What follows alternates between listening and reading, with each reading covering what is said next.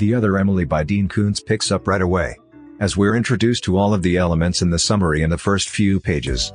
An upsetting interview with a psychopathic serial killer, a still grieving author who misses his lost love, and an encounter with a strange similar woman. There is something more to this story than the synopsis shows, as the book wanders into different genres and is more extensive in scope than large numbers of the suspense stories that I've read. It isn't only an extraordinary page-turning mystery, but it joins a nearly drunk with romantic bliss and even components of science fiction to truly add to the mystery, which make the readers wondering about the thing exactly is happening.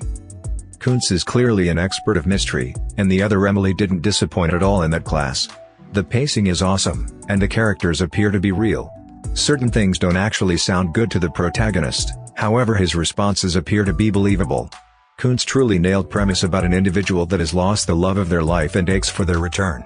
In case you're by one way or another managed an opportunity to be with somebody like them once more, you may ignore or shut out certain things since you're so obsessed on this second opportunity.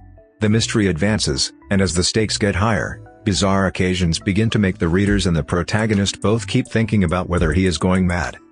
I really enjoyed The Other Emily by Dean Koontz, especially the first half. I was unable to put it down until I finished it. I wasn't actually the greatest fan of the ending. However, it at least held my interest the whole time.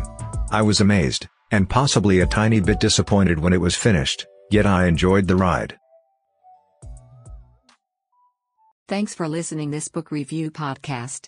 If you like this review, don't forget to follow, so that you do not miss any of our future podcast.